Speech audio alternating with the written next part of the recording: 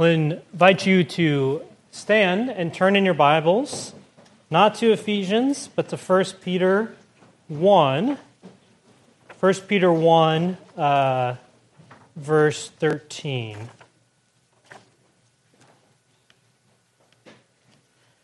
1 Peter 1, verses 13 to 16. Therefore, preparing your minds for action and being sober-minded, set your hope fully on the grace that will be brought to you at the revelation of Jesus Christ. As obedient children, do not be conformed to the passions of your former ignorance, but as He who called you is holy, you also be holy in all your conduct, since it is written, "You shall be holy, for I am holy." Let us pray. Our great God and our loving Father, Lord, we ask for your grace this evening. We pray, O Lord, that you would bless he who speaks and those who hear. We need your grace this evening, O Lord, to not only hear your word, but especially to obey it. And so we ask for your grace and your favor and your kindness to be upon us. Help us, O Lord, to hear and also to do. Lord, we love you and we thank you. And we pray this in the name of our Lord Jesus Christ. Amen. You may be seated.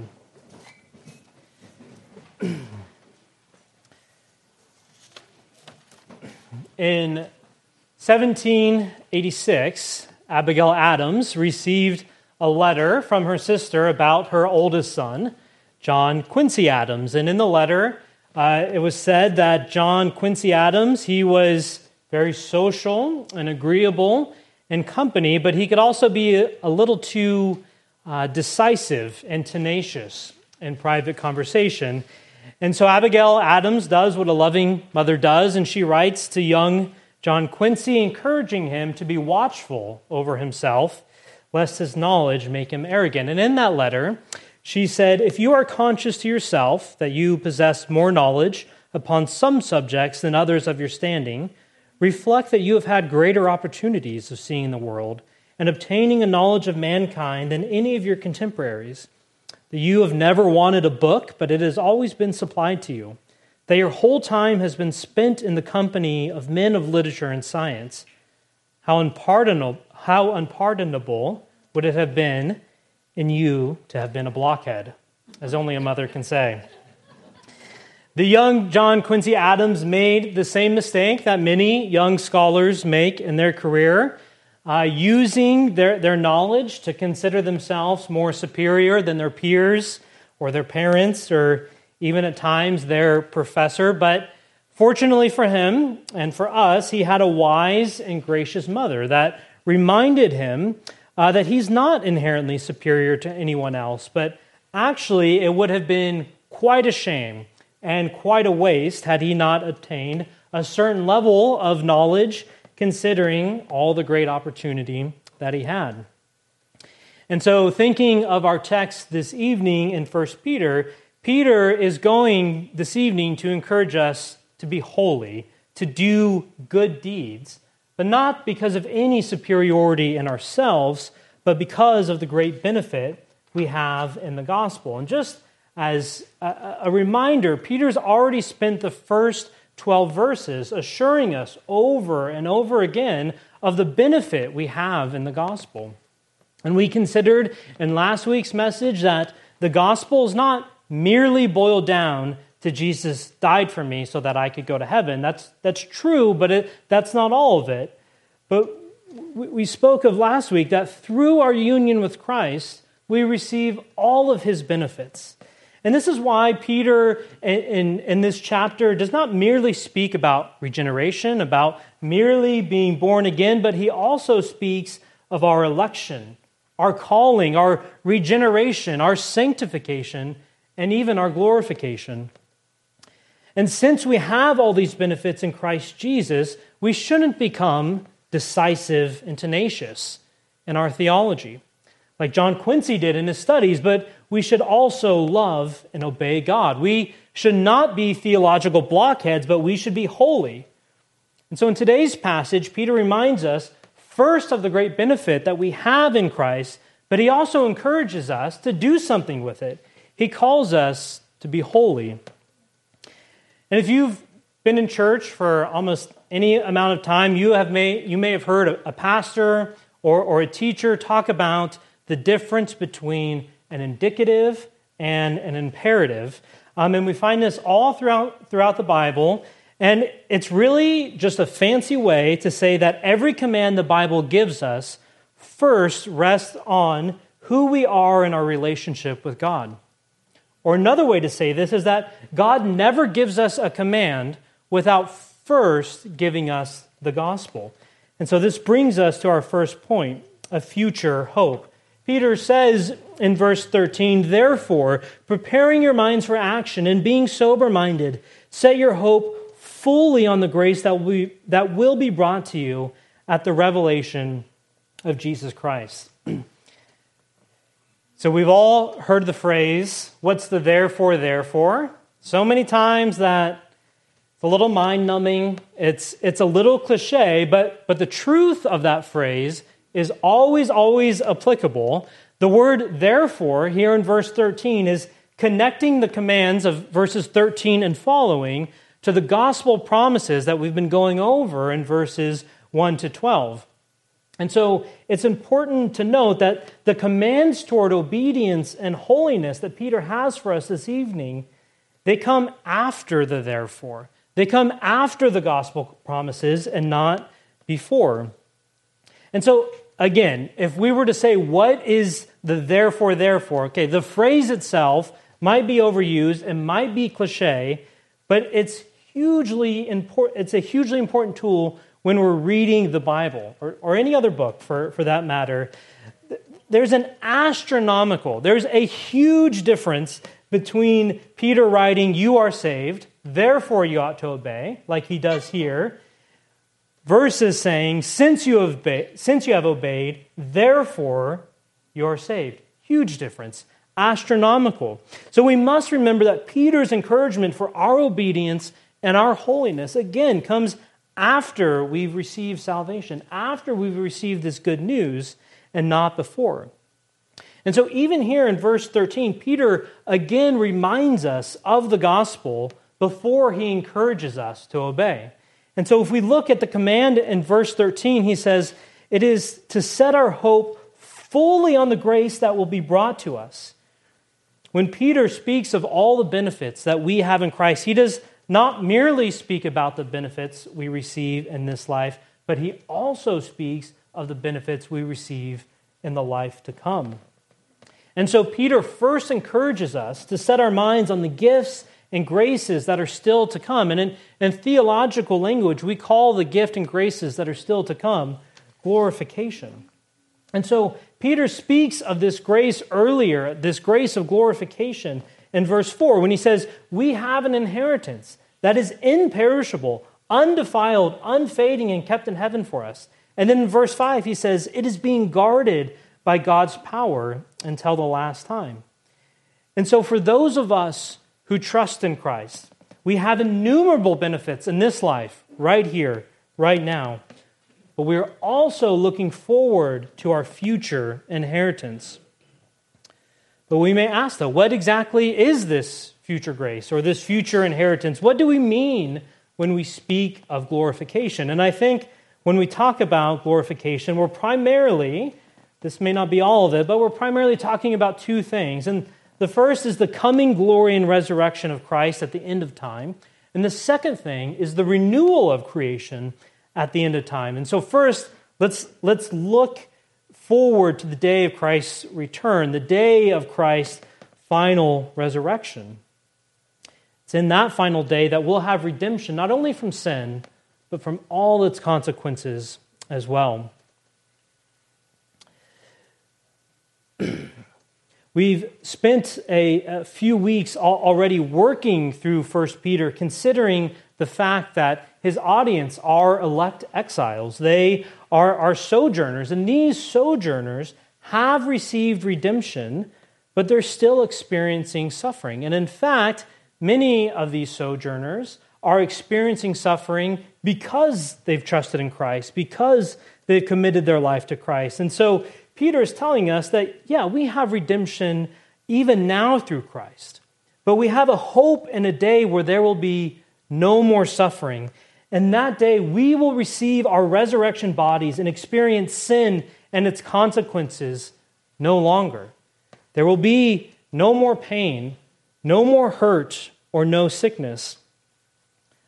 And that day there will be no more Tylenol. There will be no more chemo. There will be no more struggling marriages. There will be no more depression. And we will no longer be exiles, but we will be at home with our Lord Jesus. And that day, our Lord Jesus will, as John says in the book of Revelation, our Lord Jesus will wipe away every tear from our eyes. And death shall be no more, neither shall there be mourning, nor crying, nor pain anymore, for the former things have passed away. And so we look forward to that day when Christ returns, but we also, secondly, look forward to the renewal of creation. We look forward to that time when not only will we, those who trust in Christ, be delivered from sin and its consequences, but even creation itself will be redeemed. And so we look forward to the new heavens and the new earth where there will be, as John Murray says, no more curse, but righteousness will have complete possession and undisturbed habitation. Even the creation itself will be freed from these consequences. Again, the Apostle John says in Revelation 22, no longer will there be anything accursed, but the throne of God and the Lamb of God will be in it, and his servants will worship him. They will see his face, and his name will be on their foreheads. And so when Peter tells us in verse 13, when he says, preparing your mind for actions, be sober-minded, this is what he has in mind. This future glory, this coming of Christ at the end of time. He does not tell us to prepare your mind for action by trying to decipher the time when Jesus will return. Right? He doesn't say, try to figure out who exactly the Antichrist will be and when he'll come back. He doesn't tell you to try and discern what the stock market will do, but he tells us to set our minds on the grace that is to come. And he tells us also to be sober-minded. And when he says this, he doesn't mean merely that we ought to abstain from alcohol, but we ought to think clearly. Again, not clearly about the news or the stock market or COVID or global warming, but we are to think clearly about the grace that is to be ours. So Peter tells us to think on this grace because he knows that our thoughts are often consumed by the cares of this world. This past week, this coming week, our minds will be tempted to think about books that need to be read. That's going to be my temptation. About papers that need to be written, home projects that need to be finished, relationships that need mending, children that need correction, or political decisions that need to be averted. But Peter tells us our mind should be on the grace of Jesus Christ. And when we think on this glory, when our hope is set fully on it, we will be comforted in all of our trials. Calvin says, when therefore, with our eyes fast fixed on Christ, we wait upon heaven, and nothing on earth hinders us from bearing us to the promised blessedness. The statement is truly fulfilled that where our treasure is, our heart is. And so Peter is telling us not to be consumed with the things of this world, but to set our minds fully on the grace that is to come.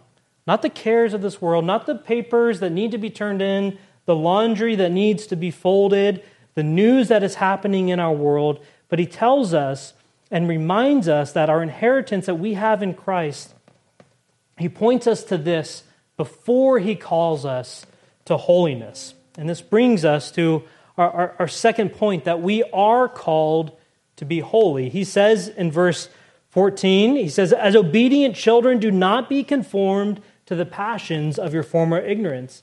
But as he who called you is holy, you also be holy in all your conduct, since it is written, you shall be holy, for I am holy. And so after having spent 13 verses of giving us reminders of the gospel, Peter now calls us to be holy. And it's important to note, yet again, that this call to holiness comes after all these verses of explaining our redemption in Christ. And he does this because he wants to communicate that we do not gain our salvation by our good works, but our good works flow out of our salvation obedience, according to Peter, according to all of the Bible, obedience does not make us God's children, but it distinguishes us from all those that are not his children. And so Peter points to this distinguishing nature of holiness by saying, do not be conformed to the passions of your former ignorance. When we have come to know the grace of Christ, when we understand this grace, when we set our mind fully on it, we ought to look, feel, and act differently. And Peter here is not calling us to a sense of mere moralism or external obedience, absence of the love in our heart, but we daily ought to seek to put to death the old man and make alive the new. He says explicitly that we are to put to death in us the passions of our former ignorance. And if we notice, it might be a little striking that there is not a long list of moral duties that Peter gives us, right? He doesn't say explicitly, don't drink, don't smoke, don't dance, don't play cards, don't watch rated R movies. He doesn't give us this list, but rather he tells us to be holy, for God is holy, and he tells us to not be conformed to the passions of our former ignorance. And so to be holy then means that Christians must conform their passions, their thinking, and all of their behavior to God's character and not their former ignorance. And Peter's telling us that we ought not to live as people with no hope. We ought not to live as people with no knowledge of the things to come, but we should live holy lives in light of the good news that Christ has come and in light of the news that Christ is still to come yet again. And so God is concerned with our holiness, with our conduct in our life, but again, not as a means to our salvation, but as an expression of our salvation. Peter tells us we ought to be holy in all of our conduct. And the Greek word for all, it really means all, right? He does not say be holy only on Sundays. We're not to be holy only when our parents are watching, but in all of our conduct. When we are tempted to cheat on our math homework or on our taxes, God calls us to be holy. When we are tempted to do what every kid on the playground does, what every student in our dorm room does, whatever any of our coworkers does, God calls us to be holy in all of our conduct. And the reason for this, God calls us to be holy because he is holy. And here in this verse, Peter is quoting Leviticus 19, where before God gives Israel a long list of commands that they need to obey, he says, first, you shall be holy, for I, the Lord your God, am holy. It is the holiness of God and our love for God that ought to motivate our holiness. Boys and girls, we do not obey our parents only when we think that they're right, only when it's something we want to do, but we obey our parents because our holy God has placed them in our lives to care for us. And he has called you to be holy in your obedience and not to obey half-heartedly like other kids do. We as adults do not pay our taxes because we think our money is going to be well used. Certainly not the case, right? But we pay our taxes because our God calls us to be obedient to the authority he has placed over us. And husbands, we do not love our wives merely for what is in it for us, but because God has instituted marriage and called us to be holy in it. And so as Christians, we don't look at our parents or our children, our work, our relationships, according to our former ignorance that Peter is pointing to. We don't look at it in the same way some of our friends or family do, but we obey God and seek to be holy in all of our conduct. So when we consider all that we have in Christ Jesus, we should consider it unpardonable that we would become not blockheads, but unholy in our thoughts and our deeds. We should consider it unpardonable that we would be an unholy people, considering all the grace that our Lord Jesus has given us. Again, you can never be too clear on this topic that we cannot achieve holiness by our moral efforts or our good works alone, but Peter here calls us to be separate from our former ignorance. Our conduct ought to be different than the way it used to be. Our conduct ought to be different than the ways of the world. So holiness means living a life worthy of God by the power of God. So again, I want to point us to the fact that Peter does not give us a long list of external commands to obey. He doesn't boil down holiness and say simply don't drink, don't smoke, don't dance, don't play cards. Although to be fair, God may call some of us to abstain from certain behaviors, and certainly He calls all of us to abstain from some behaviors. But what's important to note is that we cannot make ourselves holy by our own merit. It's not just a few acts that we need to obey. It is God that accomplishes that.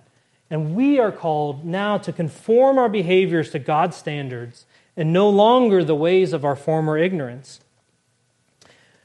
One of the greatest traps of the devil that we can all fall into is seeking holiness, not by God's standard, but according to our former ignorance. I've said it before. I've said it a dozen times. I'll say it 1,000 times. We don't gain our salvation by our merit or by our holy acts. And many have fallen into the deception that God calls us to first clean ourselves up, to act holy, and then come to Him. But we must remember, though, the difference between an indicative and an imperative. God does not say, be holy, and then you'll be saved. He says, I have saved you, now be holy as I am holy. And again, this is not mere semantics. This is not wordplay.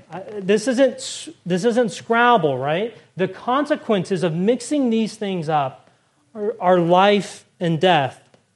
And so some have considered the call to be holy as a means to salvation, as a way to gain salvation.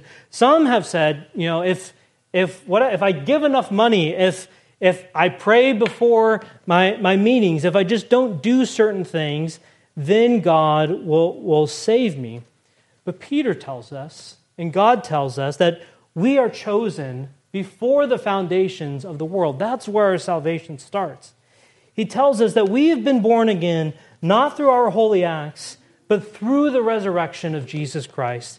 And He calls us all to know Him and to trust Him, based on this great inheritance that we have, to now live holy lives. Not first live holy lives and then receive the reward, but knowing this great Savior and this great reward to live a holy life. He asks all of us not to trust in our own good works, not to trust in our own holiness, but to look to that great Savior, Jesus Christ. He calls us all to come to Him and to trust Him. Let us pray. Our gracious God and loving Father, we thank You, O Lord, for the good news of the gospel, the good news that the prophets searched for, that even angels long to look into, that is now ours in Christ Jesus our Lord. We thank You, O God, that our salvation depends not upon us, but upon You.